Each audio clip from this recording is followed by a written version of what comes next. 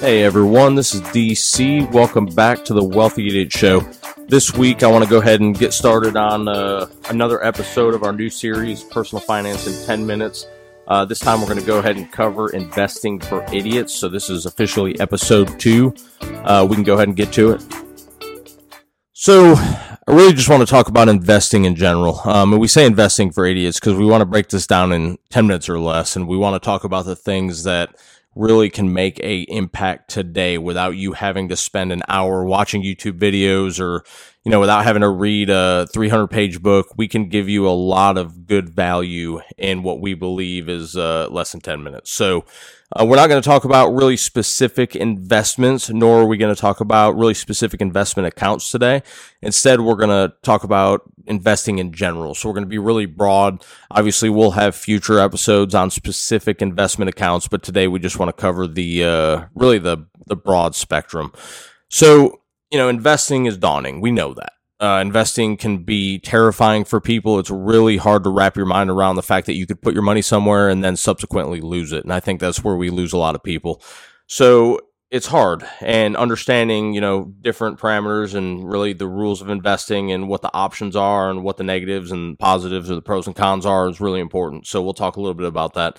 But at the very elementary level, there's a couple different things you want to know. And the first one is that in order to invest, you need to invest in some type of account normally. So that's not to say there's other methods of doing this, but typically you would need an account. So in this case, we would talk about an account like an IRA or a Roth IRA or a 401k.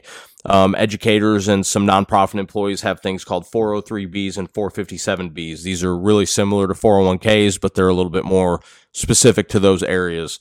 And then we have things like a brokerage account.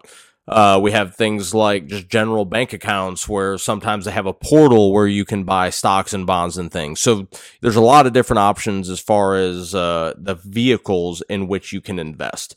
Well, inside that vehicle, you need passengers. And the passengers in this case are going to be things like stocks, bonds, CDs, savings or mutual funds, rather, ETFs.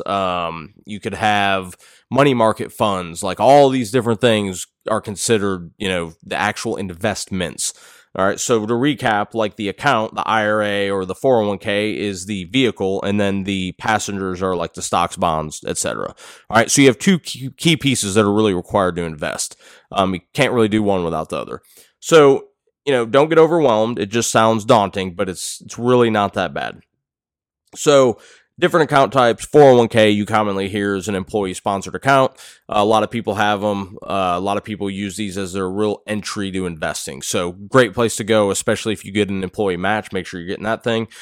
We have IRAs, so individual retirement account. This comes in both a traditional and Roth format. Traditional is pre-tax. Roth is post-tax. So, just keep in mind those exist. And then you have a brokerage account. Brokerage account, anyone can open. You can buy virtually anything at your big brokers, such as Fidelity, Schwab, E-Trade, and Vanguard.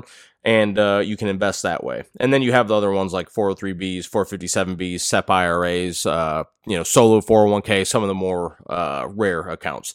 And then on the investment side, you can buy things like stocks. So let's say you really like Apple stock. You can go ahead and buy Apple stock in one of these accounts.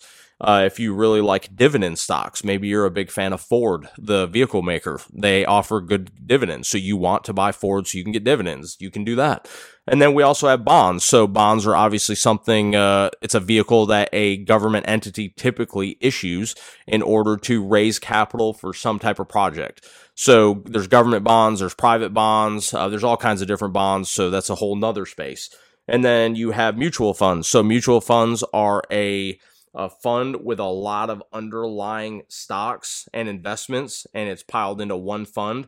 And then you have a very similar product, which is a exchange traded fund or an ETF, which trades like a stock, but it's assembled very similar to a mutual fund, in which it's a bunch of different investments in one fund. Keep in mind with funds, they usually have management fees of some type. So some can be very low, such as 0.04% or so. And they can range all the way up into the 2% range, which is really high for a fee. So just keep in mind, those fees are called expense ratios. We'll talk more about that later. But that's the real simple explanation. So if you have no idea what you're doing and you have never invested in anything before, except for maybe taking your piggy bank and, creating a lemonade stand and making a few bucks over the summer, I'm going to give you the real basics on what I would do to start, to try to make it a little bit more simple. So number one, if you have a 401k at work, I would use this. If you have a 401k with a match, I would definitely use it. So if your employer says, hey, we'll match 100% of the first 5% of your contributions, you should be contributing 5% of your salary to get that 100% match on 5%. So if you make $50,000 a year, a 5% match will give you $2,500 in free money. You do not want to miss $2,500 in free money. So you should at least be contributing 5%. With that being said, 401ks often have low fees, pretty good investment options. So again, you may want to invest more than the match. That's up to you, but this is a great place to invest. If you have absolutely no idea where to put your money as far as the investments are concerned, usually 401ks have target date funds, and these are mutual fund-like products that have a date which is typically associated with your projected retirement year. So if you wanted to buy a 2040 target date fund, that would imply that you're going to retire around 2040. So the risk would adjust on a sliding scale as you progress through your career. So it does all the work for you. It has a little bit higher expense ratio because of that, but not enough to where we'll really beat it up. All right.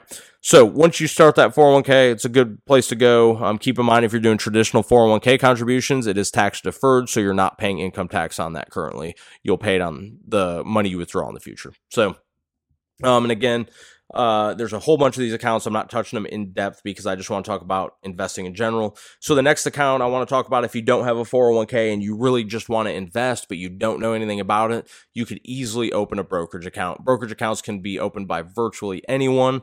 You can open one in less than 5 minutes on any of your major brokerage websites, and you could easily take $100 and go buy a total stock market index fund like Vanguard's VTI or a S&P 500 index fund like VOO, and you could start investing with so little money today and finally really break through that wall that you've been staring at for so long. So that's a great way to do it. If you're eligible for a Roth IRA, you'll want to look up the eligibility requirements. I don't want to talk about them on here. It'll take up too much time, but the eligibility requirements are some income caps, and then you have to have earned income as well. So there's a couple different things there. But you could open a Roth IRA and you could do the same thing. You could take $100 or, $200 and put it in VTI or VOO and just get started. And keep in mind, Roth IRA in 2023, you could put $6,500 in if you're under 50. So huge investment opportunity there.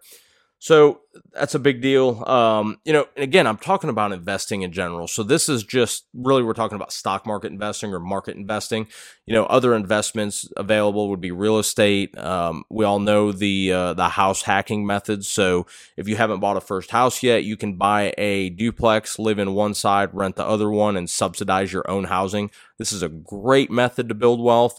So again, there's all kinds of investments. I mean, I think Kevin O'Leary, Mr. Wonderful from the Shark Tank, I think he said since COVID, his asset that has appreciated the most in value is his watch collection.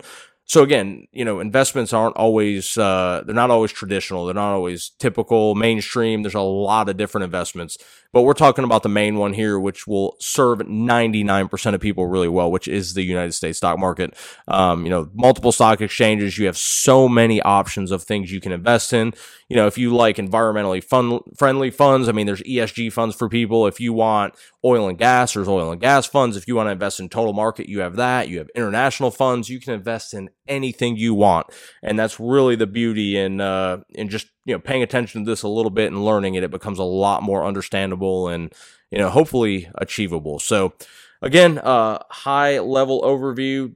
Don't want to scare anyone away, but, this is our crash course on investing and how to get started. So, last shameless plug, even though we don't have any relationship with Vanguard, Fidelity, E-Trade, or Schwab, I would welcome you to visit any of those websites and just take a look at their options. Everything is really simple on those websites. You can see what they offer, and then hopefully you can open an account and start your investing journey today. All right, so if you guys have any comments on this, we'd love for you to hop over to our YouTube page and leave some comments or comment on our Facebook page. If you have suggestions or things you want to see from us, we would love to hear about that.